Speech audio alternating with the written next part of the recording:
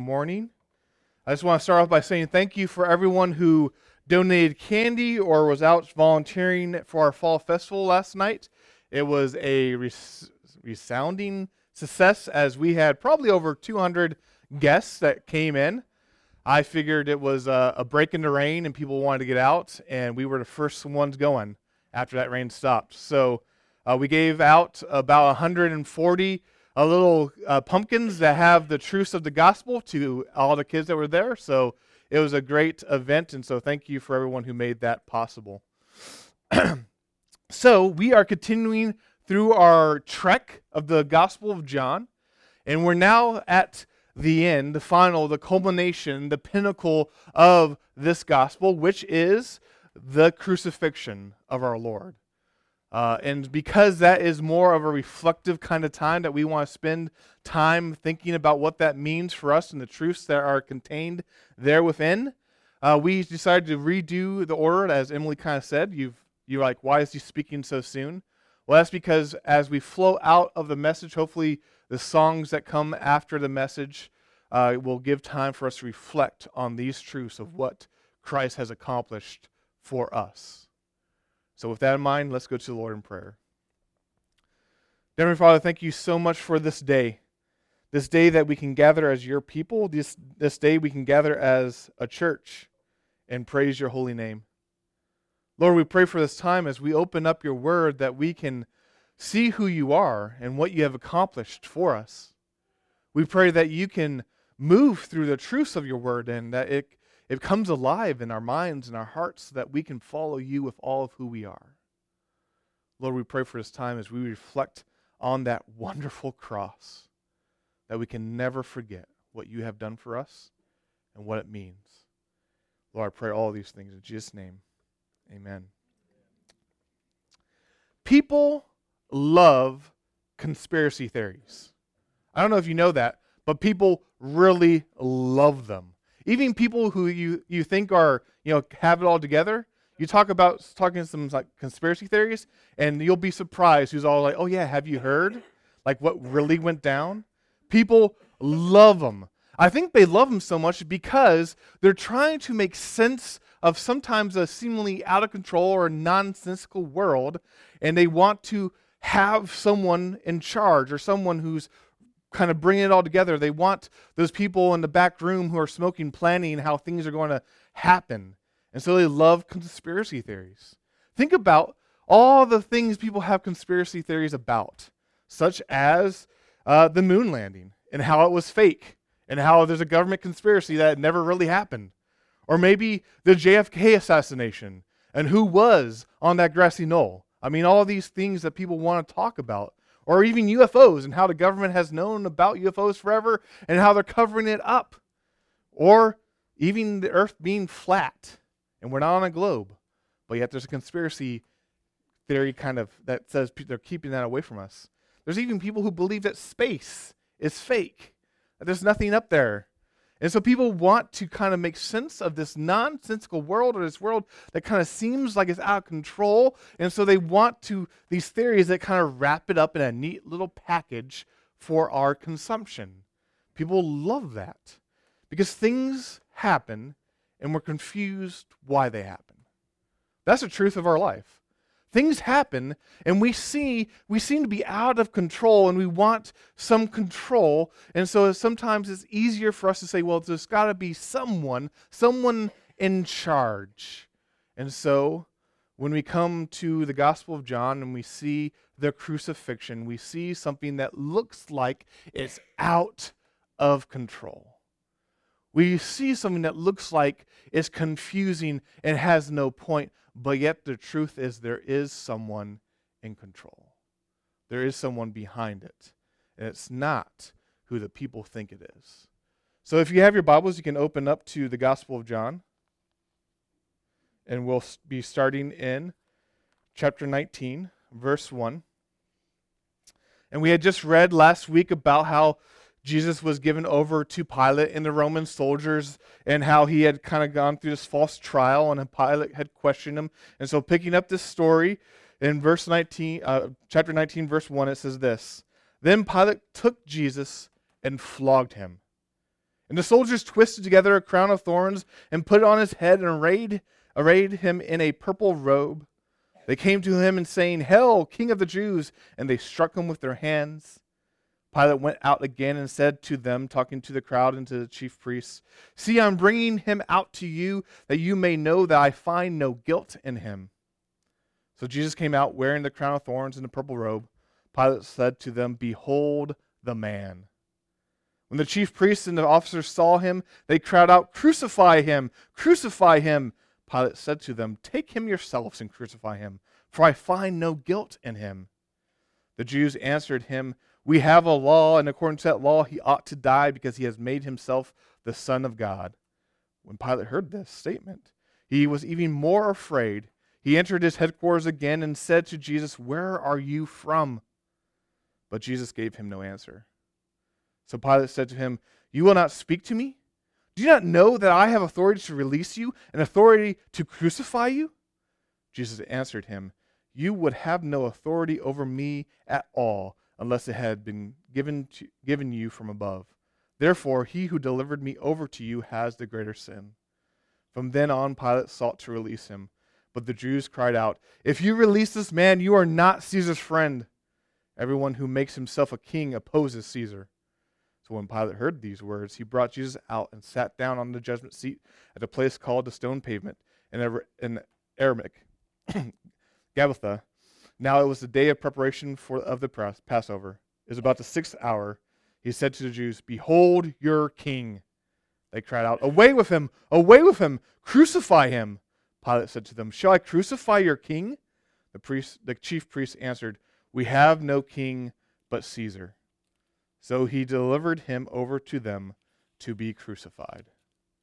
So they took Jesus, and he went out, bearing his own cross, to a place called the place of the skull, which in Aramaic is called Golgotha.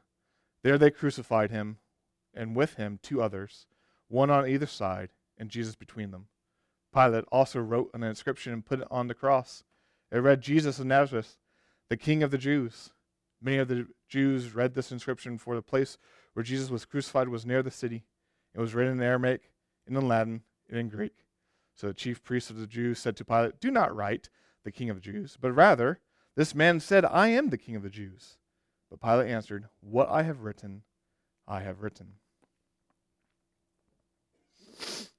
When we look at this text, the pinnacle of the gospel, Jesus goes to the cross for us, we realize the truth that Jesus is the crucified King. That's the truth of that we're here in this gospel. That while Pilate mocked that he was king, and why the Jewish leaders kind of set it up and manipulated the courts to kind of point to the fact that he was claiming to be king, the truth is he is the king. This is why it's such an important fact that he comes from the lineage of David, that he was the promised one, the long-awaited Messiah, who was going to fulfill the promise to David of a king who would sit on the throne forever. This is who Jesus is. But he is a king who would go to the cross for his people. Jesus is the crucified King. And when we look at the mockery put upon our King, it just shows how little did they know that Jesus, who Colossians describes him as the visible representation of the invisible God, and yet they treated him like a criminal. The one who Psalm 104 describes as clothing himself in light. Or Isaiah talks about how the train of his the train of his robe filled the temple. They would array him in a purple cloth to mock him. The one who Revelation describes as being described as precious stone and sitting on a throne with a rainbow arrayed behind it, they would seek to crown with thorns. They sought to mock.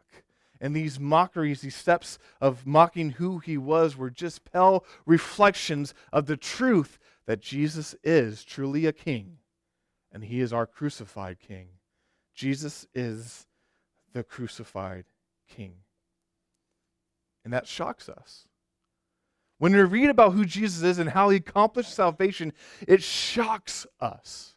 Thus, those of us that have been in church for a while are used to it, and so used to it, sometimes we're desensitized to this fact. But the fact is that Jesus, the one who is to save us, is now going to the cross, and all the people who are around him were wondering what is happening, and they're shocked at these turns of events. They're wondering what is happening, and they're wondering who is in charge here. Who's in charge of this? And we look at the text and we can ask the same question. Who is in charge of these events? And we look to Jesus and say, is Jesus in charge? But the text really drives this understanding or this picture of him being in the hands of their soldiers. Just look at all those words that are arrayed against Jesus, these verbs that are put against him, that they took Jesus. They brought Jesus. They arrayed Jesus. They flogged Jesus. They struck Jesus. They beat Jesus. And then they crucified Jesus. And we can imagine people sitting there looking upon this and saying, what is happening? Who is in charge here? Was Pilate in charge? He was the one with authority. He was the one that had the Roman army behind him. He was the one who was carrying out the execution. He was the one that commanded the detachment of the Roman soldiers that would crucify Jesus. Was he in charge here? But we see very quickly that Pilate's not in charge. That he was pushed back into a corner, and that the Jewish leaders were manipulating the situation, and they were kind of leveraging these accusations, saying that if he wouldn't kill Jesus, he would not be a friend of Caesar. And we see him feeling kind of pressed against these things, and not really, he didn't even feel in charge, even as he sought to release Jesus, but yet could not do it. And even when he was talking to Jesus and said, hey, Jesus, you probably should be working with me, kind of talk with me. I can work with you on your defense. I have the power to either free you or crucify you. And Jesus makes it very clear, no, Pilate, you don't have the power.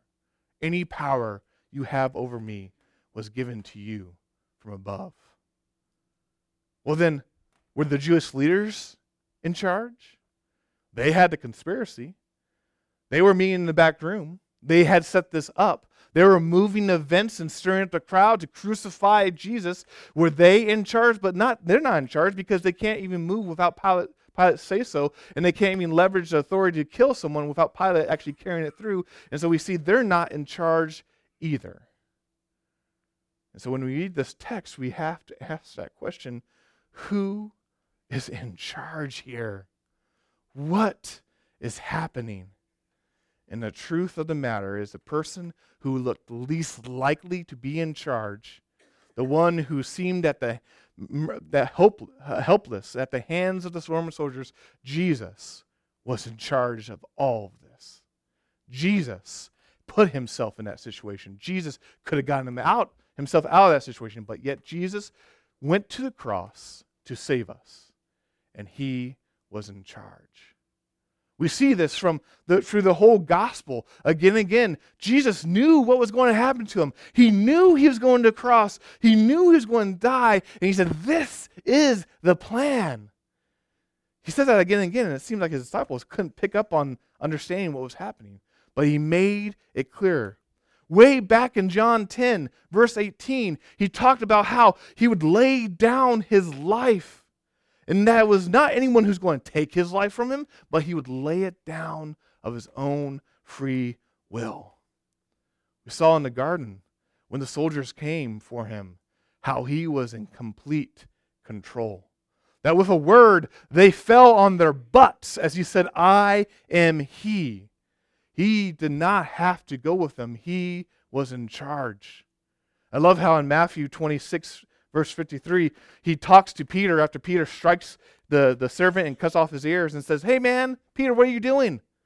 I don't need you carrying a sword for me. For if I asked my Father, he would send 12 legions of angels to protect me. I'm in complete command here. I have at my beck and call 60,000 angelic warriors who could wipe everyone off this face of this planet. I'm in charge here, and yet I go willingly, for this is the purpose for which I have come. And we see that very clear spelled out through the gospel, and we should see it in this text today, that Jesus was in charge. And that should give us encouragement, not just for the crucifixion and the cross itself, but when we look at our own life and we see a life seemingly out of control, when we look at our own life and we see ourselves being in the pits, when we look at our own life and we don't understand what is happening, and we want to cry out, who is in charge here? We can remember that Jesus is in charge, that our Heavenly Father is in charge, that the one who loves us so much that he would send Jesus to die for us is in charge.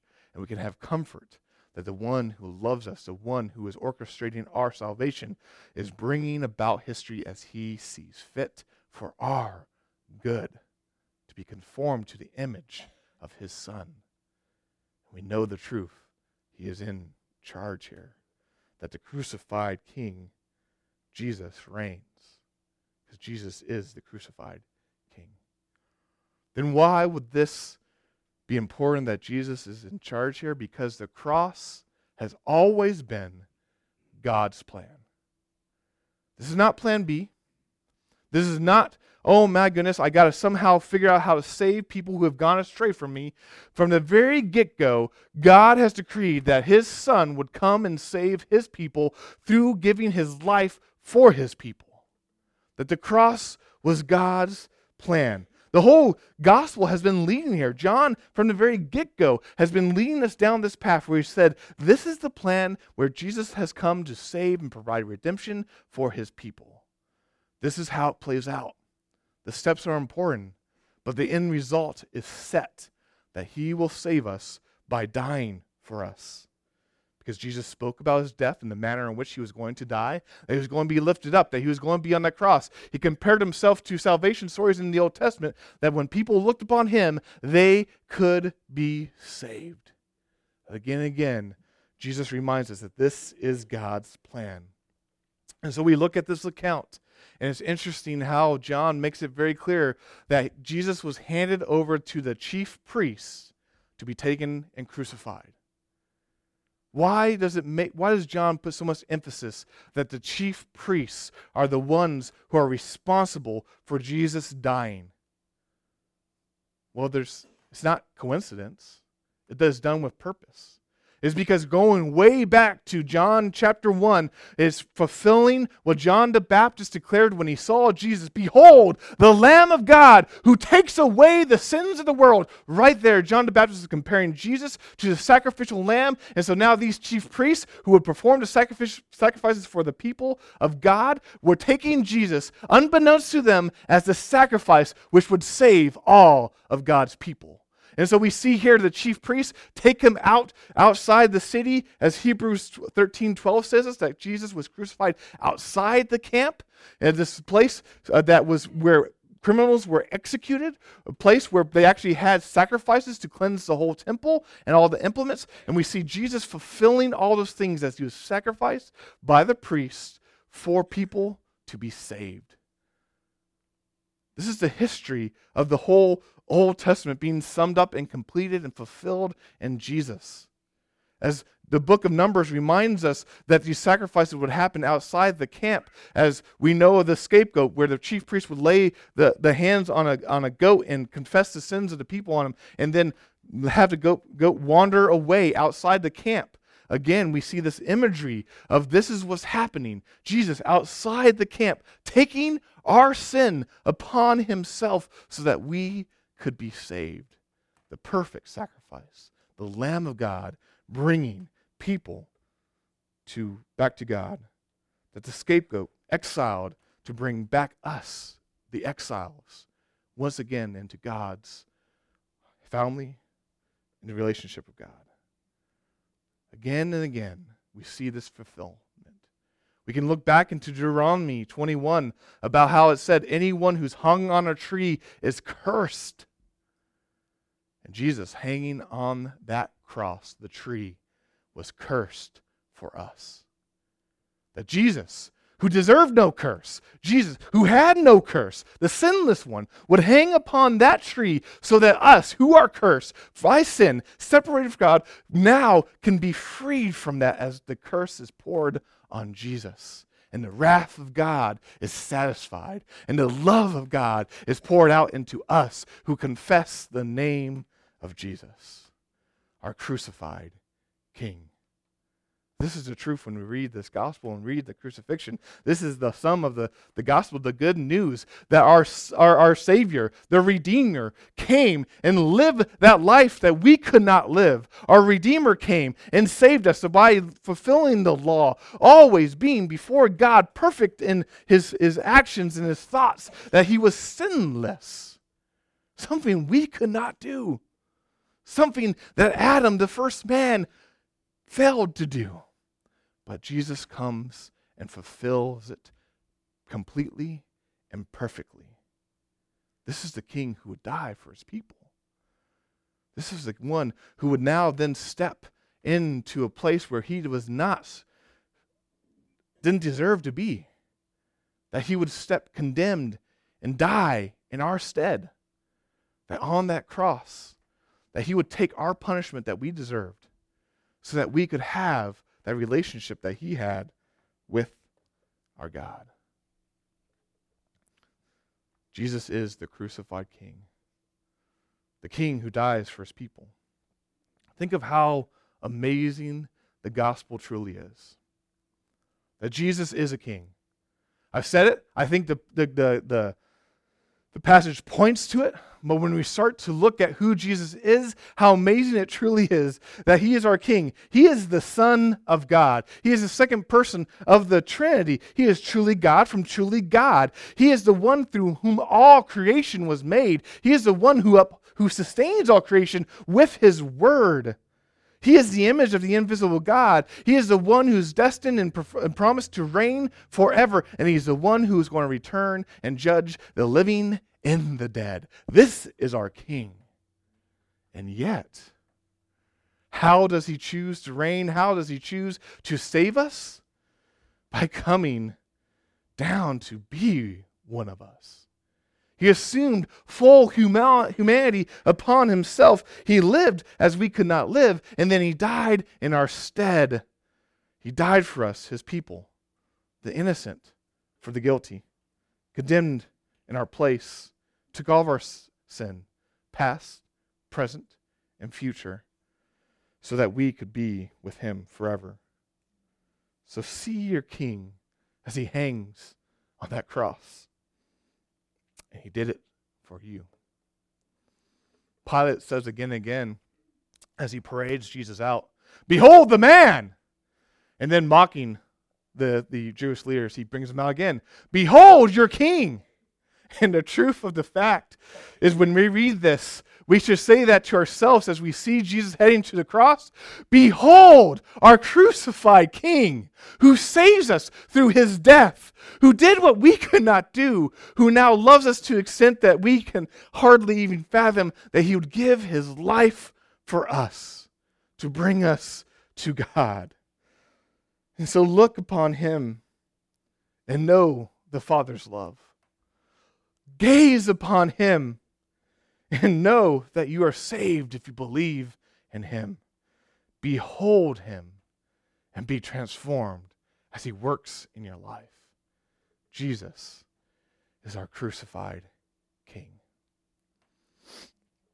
I want to just end with the words of Paul in the book of Philippians, as he illustrates this so well in Philippians 2. It says this: Jesus, who, though he was in the form of God, did not count equality with God as a thing to be grasped, but emptied himself by taking the form of a servant. Being born in the likeness of men, and being found in human form, he humbled himself by becoming obedient to the point of death, even death on the cross. Therefore God has highly exalted him and bestowed on him the name that is above every name, so that at the name of Jesus every knee should bow in heaven and on earth and under the earth, and every tongue confess that Jesus Christ is Lord, to the glory of God the Father. That happens when we see him and know him as our crucified King. As we share the truth of him with our neighbors and our friends and our coworkers, that every knee will bow and every tongue will confess that Jesus is King. Jesus is our Lord, to the glory of God the Father. Let us pray. Dear Father, praise be to your name. Thank you for this gospel, that we can read it, we can understand it, we can come to know the truth that you have saved us, Lord, and that you saved us through Jesus going to the cross for us. We praise your name, Lord, and we ask that you continue to bring this truth back and back into our minds and to our hearts. I pray for anyone who might be on the fence about whether this is true or not, that they can examine the truth of the Gospels, that they can dive into it, that they can ask the questions they need to ask, and they can look at you and see your love. I pray for those of us who are firmly convinced about this truth, that we can see it again and be reminded again and praise you, Lord, because of it. That you have saved us, not because of anything we have done, not because we're good enough, not because we deserve it, not because of who we are, but because of who you are and what you have done, and that you give it freely of your grace. Lord, we love you, we seek you, and we pray all these things in Jesus' name. Amen. We're going to take communion together.